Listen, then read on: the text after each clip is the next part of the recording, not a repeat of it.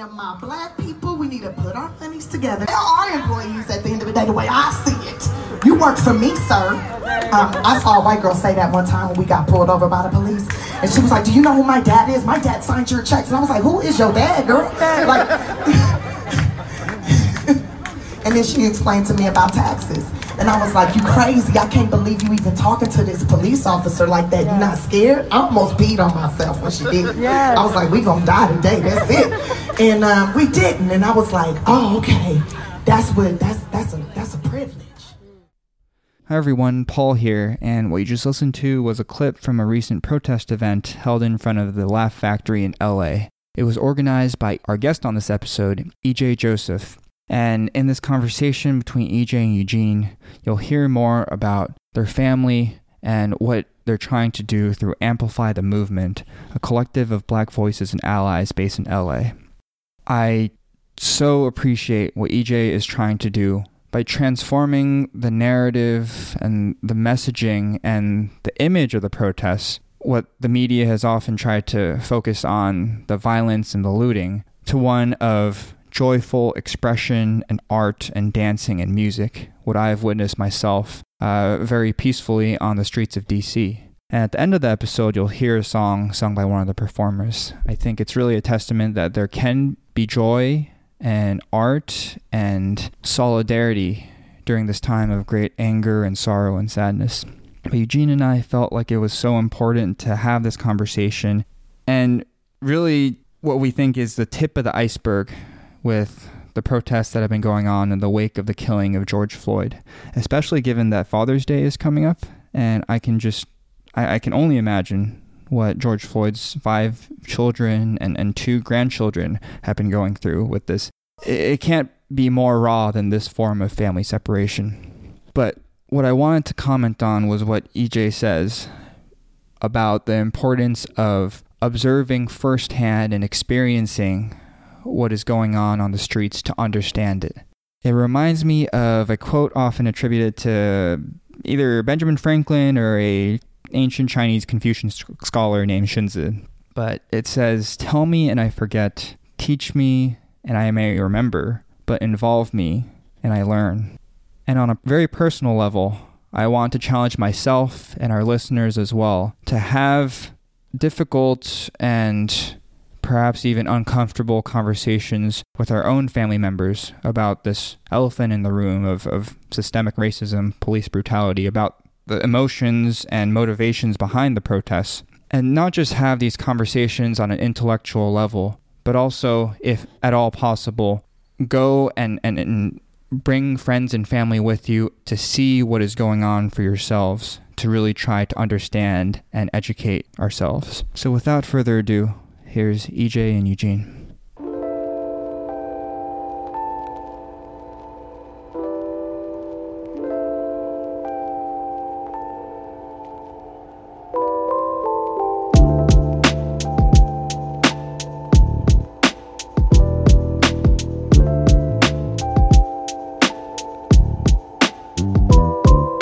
Welcome back to the Divided Families podcast. Today I'm here with E.J. Joseph. He's an actor originally from Brooklyn, also a self-proclaimed regular dude off the streets, who is now starting an organization with a couple of other people called Amplify the Movement in LA. And yeah, like a lot of our pandemic episodes, this is a bit sudden and it will be more casual than just a formal interview, I guess. But I just wanted to get his thoughts on everything that's been going on, capture the energy of this moment, and yeah, so we can just look back on it and remember this, I don't know, just like the fervor or the energy that we have right now. So thanks so much for being here, EJ. Hi, yeah, thank you for having me. It's surprising being on podcasts or being interviewed and stuff like that. I mean, it's important to share stories and it's important to hear them because that's how we learn, you know. It's just like eating at a dinner table. You give me some food, I eat it, I digest it, and I take the nutrients. So that's how I all see it. Yeah, and this is also almost like a random invitation to a dinner party in that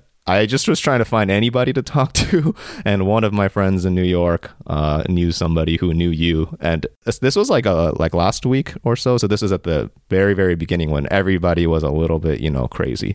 Like there's a lot of energy going on and like lots of Instagram movement. And my friend was like, I'll find somebody for you immediately. And then she just texted me, 10 minutes later, and now we're here. So yeah. And this is also like a week-ish after. So, we're not as amped up, but I think that I think that actually allows for some better reflection anyway. So, really look forward to what you have to say. And I really want to get out of the way and let you speak, but I'm just going to do a little bit of framing, because if you are new to this podcast or have been listening to this podcast, you know that this is a podcast about family separation, and you might be wondering, you might say this is not about family separation or divided families. And that makes sense, because a lot of our episodes are more geopolitical. Like we have separation of families divided by the Korean War, Mexico border, and things just that are really far away if you're American. But at the end of the day, we're just working to raise awareness about human rights and the human right to a family, for a family to stay together. And yeah, it might be comfortable for us to look at those problems as something that's far away as Americans, but Black families are broken every single day here on our streets. And also they've been broken since the beginning, since slaves were first brought here. So I guess when I first started this project with my friend Paul, I wanted to explore the issue of mass incarceration. And just to share a little bit of, just to put an image to it, if you are still a little bit, that doesn't make, that's a stretch. Like, Black families are not separated. I think it would help a lot if you watch the movie Just Mercy. It's about the death penalty lawyer, Bryan Stevenson. It's also free for rent for the month of June. And I watched that movie back in January with my dad, which was odd because, Korean American dad, going to watch a racially, racial justice oriented movie was a little bit weird, mostly because, the older generation of Koreans are a little bit more conservative and whatnot. But he said, I'll go watch it with you. And there's one scene that I remember in particular that really has stayed with me, which is when Walter McMillan's character, who is, being charged for this crime, he's had a chance to defend himself, and then he kind of loses in court again, and he's about to be taken away. And his son is on the other side of the courtroom, and he's really trying to hold himself back, because if you stand up and say this is wrong, or if you say just start yelling, letting your emotions come out, you could get charged for a crime of, not honoring the court or being disruptive. So his entire family's trying to hold him back. And then eventually he just cracks and he stands up and he starts yelling that's my dad, you can't do this. And then that entire scene kind of explodes. And I'm sitting there watching this with my dad. And I think that we are both feeling very, very different things. So that's just, one short example. And I think that movie would kind of help you understand just the extent to which that happens in our country. Yeah, go ahead. So when you talk about family separation, it happens in all aspects. Like in mine, even though I had a tightly knit family, and my mom, she actually got pregnant with me, conceived me on her first time having sex. So her education was kind of not robbed from her, but it got pulled away from her. So she went off to be a home health aide. And if no one knows what that is, it's the person who takes care of your older grandma in their home, helps them walk around the house, bathes them, feeds them, entertains them, takes them out on walks, just kind of being a buddy to them throughout the day. My mom would do that, and she would do it with pride, with joy, with laughter, having a good time. But then she would get home and her energy would be really low for her children. And that meant loving on her children. That meant speaking to her children. That meant being there, helping with homework with her children. And it's not because she didn't want to. She just couldn't, because she was out of energy. She was always being on during the day, quote unquote, just always being up and chipper and happy. And then when you get home, you want to release all that energy. So I think this also ties into family separation, because it separated my mom from me. Mm-hmm. Thank you so much for sharing that, though. Because, I just met you too. So that just is really important for people to know, I think. And yeah, and the last part that I was going to add just to that was George Floyd's one of his last words was mama, mama, I'm through. And I think that what disturbs me the most about that video, and I've thought about that video a lot, lots of people have been asking, why is that video the one that has sparked this movement? There have been many other videos. And for me, I think the most disturbing thing is Derek Chauvin, or the police officer, was with his knee on Floyd's neck. He's just, those words don't mean anything to him. The family, the notion of family, you would think that, if someone's crying out for their mom, you would feel something, as just another human being. But there's just nothing. And that's just kind of what gets to the heart of this, right? This is family separation begins because of lack of human rights or lack of human recognition, and like your family is not important, or just lack of humanization in general. So I think that's just where I kind of want to start. And I guess the last thing, and I really don't want to add a lot of my own thoughts on this. I just wanted to frame the situation, but just to add on to your point, that's just what I mean by, I just couldn't help us to think about the argument over looting. Like, it may not be physical objects, but it's actually even worse, right? You are looted of time and energy and basic necessities and things like that. So in the situation that you just presented, it's so obviously, I don't know what kind of grandparents or older people that your mom was taking care of, but if they're white, Yeah, exactly. Yeah. And people don't realize that. People don't realize that, like, there are other ways of looting. You looted my whole entire life because I've always walked around wanting to be wanted. I've always walked around with my heart on my sleeve because I just kind of, even though I was in a home, I wanted to find a home, if that makes sense. And my mom is a wonderful person. This is not saying like she's a terrible person, but the instruction manual that America, the world, has given her was completely wrong, and it's just subconscious, and it was rushed, and it was a lot. People were talking about looting and rioting of items and things, but don't realize that Black people are here because we were looted. So I just want to let you speak now. I mean, I think that I don't want to add any more of my thoughts, but could you, I guess we got into it, but could you step back a little bit and just tell us a little bit about where you came from and how you ended up organizing some protests, and just rewind a little bit and then. Well, I'm from Brooklyn, New York. I moved to California around maybe 5 or 6 years ago. I'm an actor. I've always been someone who kind of like was searching and for emotions in himself, and just searching for like a place to put it. Yeah, so that's kind of enough about me. I feel like this is not about me, but one day, me and my friend Sade Sellers, we were supposed to go to our first protest. I believe it was a Monday. I think it was like maybe 2 weeks ago or 1 week ago, and it was organized by a white gay male and his partner, and it was great because he has a huge following, so I knew it was going to be a big turnout, and I was really excited about it. Me and her were really excited about it. And then he posted a story on his Instagram saying that, like, if you're seeing looting, if there is violence, if there is rioting, we will call the police. And all hell broke loose online, and they were like, what are you talking about? We're out here protesting police brutality, and then as a white gay male, you go ahead and use that to throw in our face again. So all hell broke loose. He pulls out of it, and it gets like dropped, and I'm like, oh man, like all these people are excited, like, now all these people are discouraged, and then it's not even just Black people, it's just all these people of his community, and they can just like not go, and that story, that moment, that lesson that they could have learned could have been lost. So then an Asian lady picked it up, and she said, cool, I'm gonna do it. And then at 2 a.m. the morning of, she drops out because she's like, the National Guard's going to be there, and I'm afraid they're going to shoot and stuff like that. And I'm like, well, I'm a Black man. I'm afraid of getting shot every day. So me and my friend Charlie were just exhausted. So you said, we put a little post out and said, hey, we're going to be out there on the corner, actually on the corner of Laurel and Sunset. We stayed away from that big intersection. They were trying to do a sit-in. I said, we're going to be on that corner, and maybe people come, maybe we'll just have one sign and a bottle of water and maybe a mask or two. So when we get there, we look at the Laugh Factory, and they have this beautiful sign of rest in peace, George Floyd. And we're like, oh, let's just do it right there in front of the Laugh Factory. That'd be so cool. It's a huge sign. So we stand there with our sign. It was a little nerve-wracking because it was only 5 of us, and that pressure of just holding one sign, of just being in danger, or just being someone could just come. It was a little nerve-wracking. So a car pulls over, like, skirt. We're like, whoa, what's going on? And they start giving us gallons of water. They start giving us food. And they're like, you guys, keep going. And that kept on happening. The people in the community just came out and started giving us stuff, giving us more paper, giving us more signs to make. And then people outside their house started to join us on all 4 corners. Out of the street, by the way. We didn't block any traffic. The traffic's still going. And they're honking. And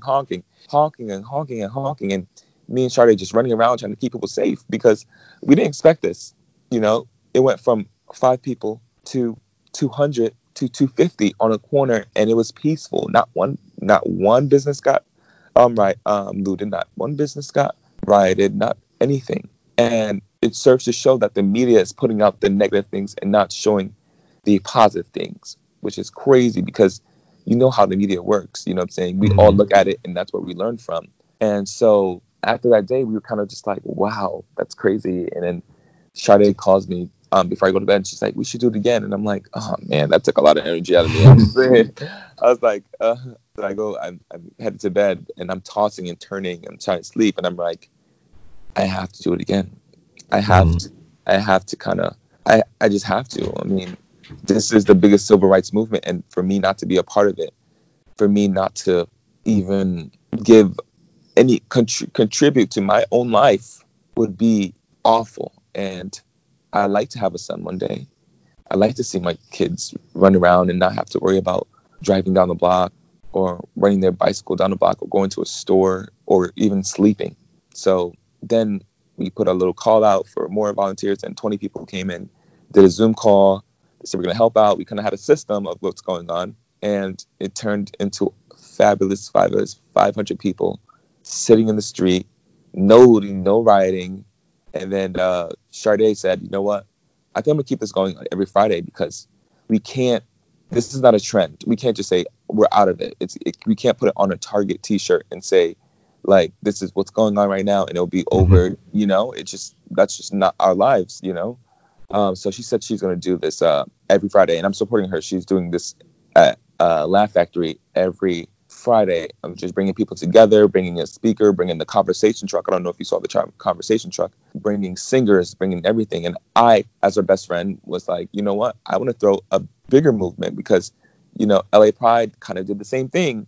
They were like, we're going to turn this to a Black Lives Matter thing. And then saying that we invited the police, and we're like, what is going on, people? Like, your attention's here. Like, you know, what is going on? Come on. Are there no Black people on your board? Are you guys not talking to Black people? Are you just saying, like, I'm just going to handle it and just being the white savior and then dropping the ball? So then I said, you know what? I'm going to make my own organization. It's called Amplify the Movement. And it's going to be education. We're going to have children there.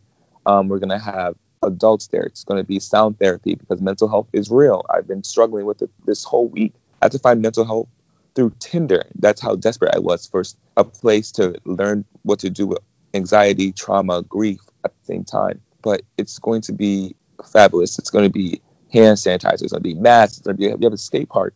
It's going to be skate park. We're trying to work on a sponsor for that. We're trying to get drag queens. We're trying to get a teacher to read to children, to color, to see trans in their lives, to see disabled in their lives. It's just bringing all these people all together. It's not just about Black lives. It's about Black women. It's about Black trans. It's about Black disabled. It's about Black babies. It's about all those things. And we have to come as the Asian community, as the Black community, and the white community, and come learn.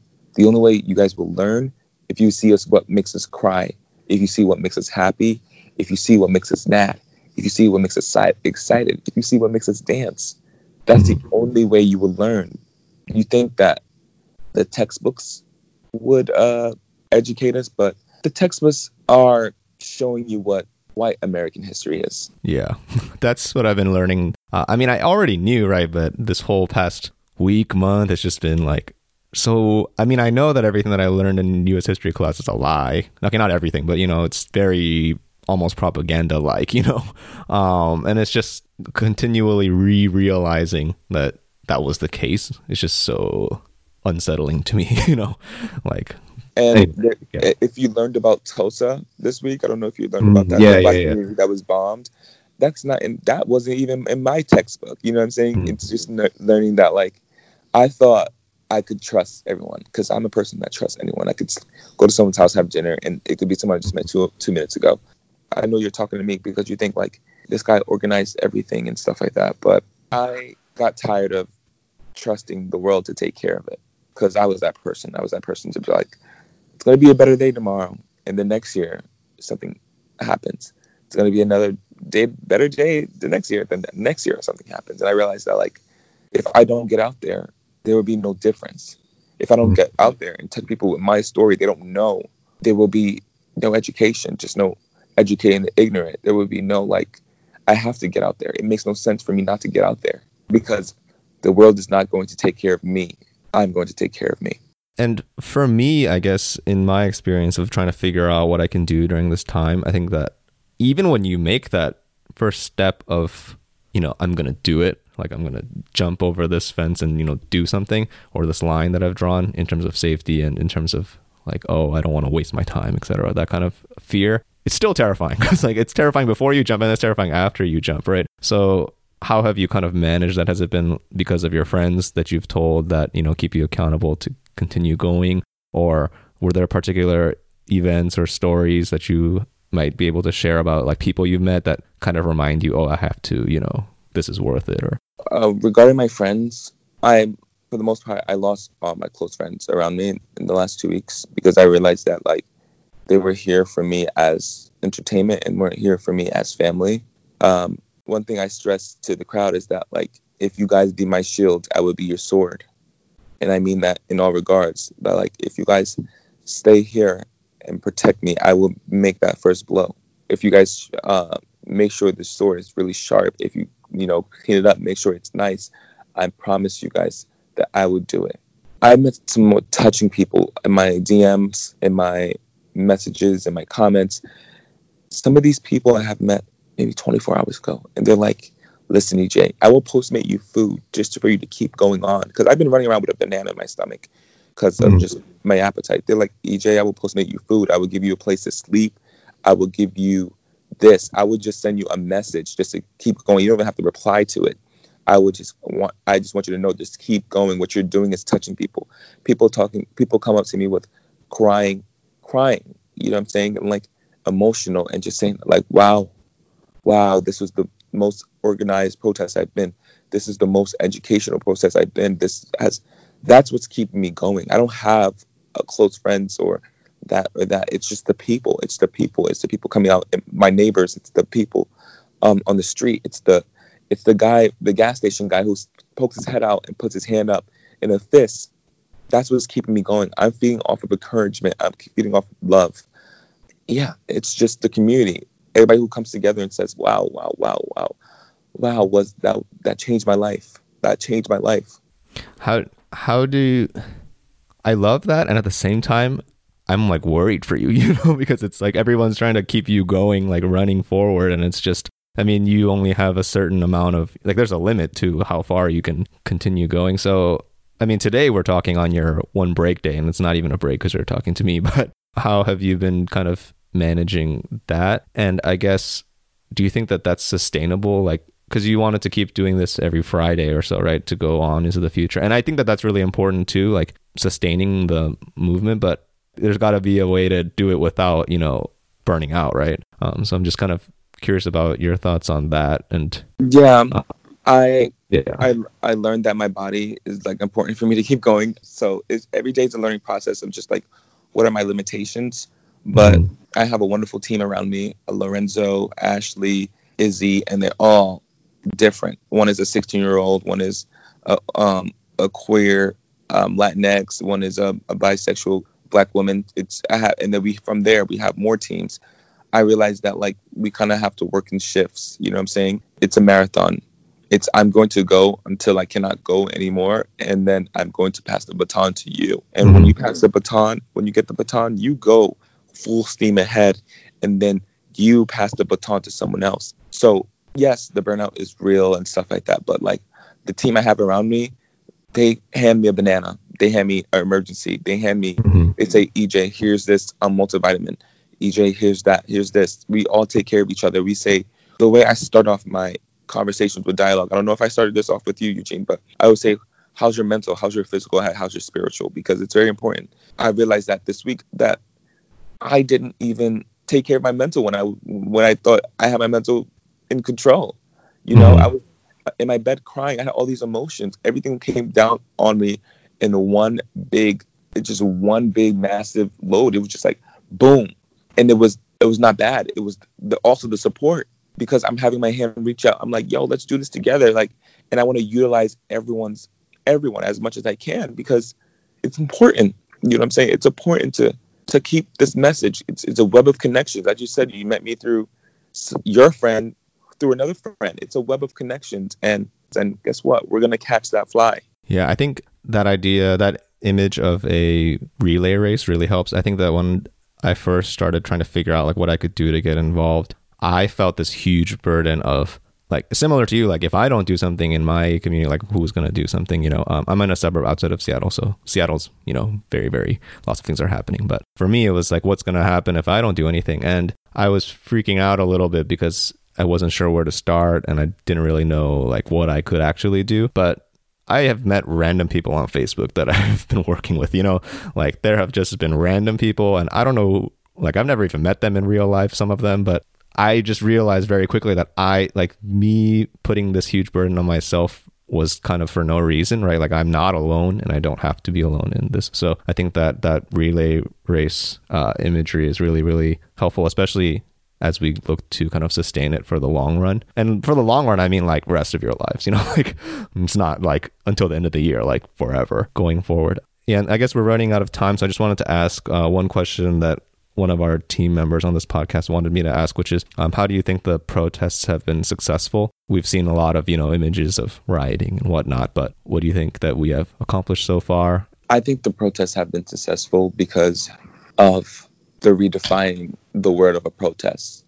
People think a protest means rioting and looting, but no, it means coming together from all different communities, from all different places in the world and sharing your story. I see myself as the mic. And when I say that, I mean, I'm going to speak, I'm going to share my story, but I'm going to pass it on to someone who else was in that dark place with me, someone else who wasn't seen, wasn't heard. And if you follow me, you see all the wonderful stories that people are sharing and the wonderful faces and the kids just running around in a circle playing Ring the Rousey Rosies with the ice cream in their hand, rejoicing and being proud and and showing love, and the people coming out with their dogs and the people coming out just to listen to a story, because that story could change you.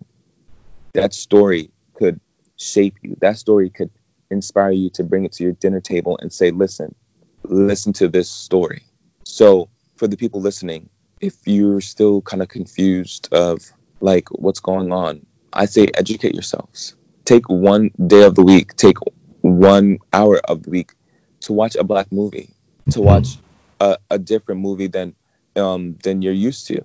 Let's see the things that make us mad. Let's see the microaggressions. Let's see the things that tick us off. Let's see the thing that makes us happy. Let's see the thing that makes us laugh. Let's see the children move. Let's see it. Let's see the children jump around and just be happy because they're happy, not because they're happy because they're Black. They're happy because they're just genuinely happy.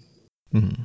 I think that, and I also thought about this when I got your text for the mission statement of Amplify the Movement, and after hearing you describe it too, I really love the word amplify and also how you described yourself as a mic, because in our first episode of this podcast, one of the best pieces of advice that we received, this one writer that we interviewed, he said, the most important thing that I've learned over the years is to amplify the stories, not tell the stories. Like, let the thing that you are amplifying still exist as in its essence. Don't kind of try to distort it or try to share a particular part of it. Like, you are just using your platform or raising up that voice instead of changing it in a certain way. And that's what that has stayed with me. I've been trying to figure out how to do that through this podcast as well. But I'm glad that theme is still existing in your movement too. So I guess the last thing that I have for you is just anything else that you want people to know, anything that's on your mind, just kind of a free, I leave it up to you to end. The thing I would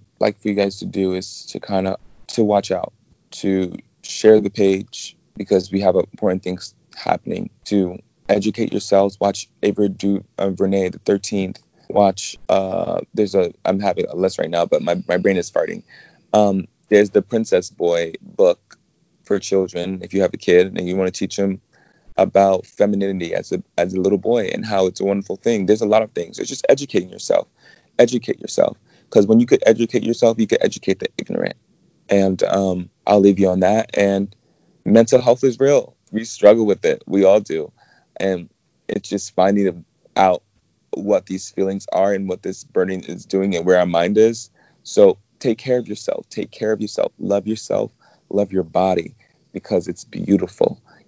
If you're skinny, if you're big, if you're tall, if you're small, love everything about it, because that's what makes you shine. Do not, and if you're a shiny penny, shine it again, because you can shine even brighter than the sun. I love you guys. Thank you for having me, Eugene, from Seattle. I appreciate you, and stay tuned, because we got some big things happening.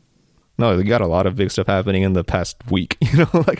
When I first reached out to you, you were just, I organized this one thing, and now it's just, taken off. So I look forward to seeing what's happening on Instagram, and I will definitely let my friends in LA know. So could you, the one thing I was going to add is, could you plug your socials and stuff, because people don't know? I'll add the links in the description and whatnot, but. Yes. So if you can follow my personal account at EJ Joseph with another H at the end. So I'll just spell it out.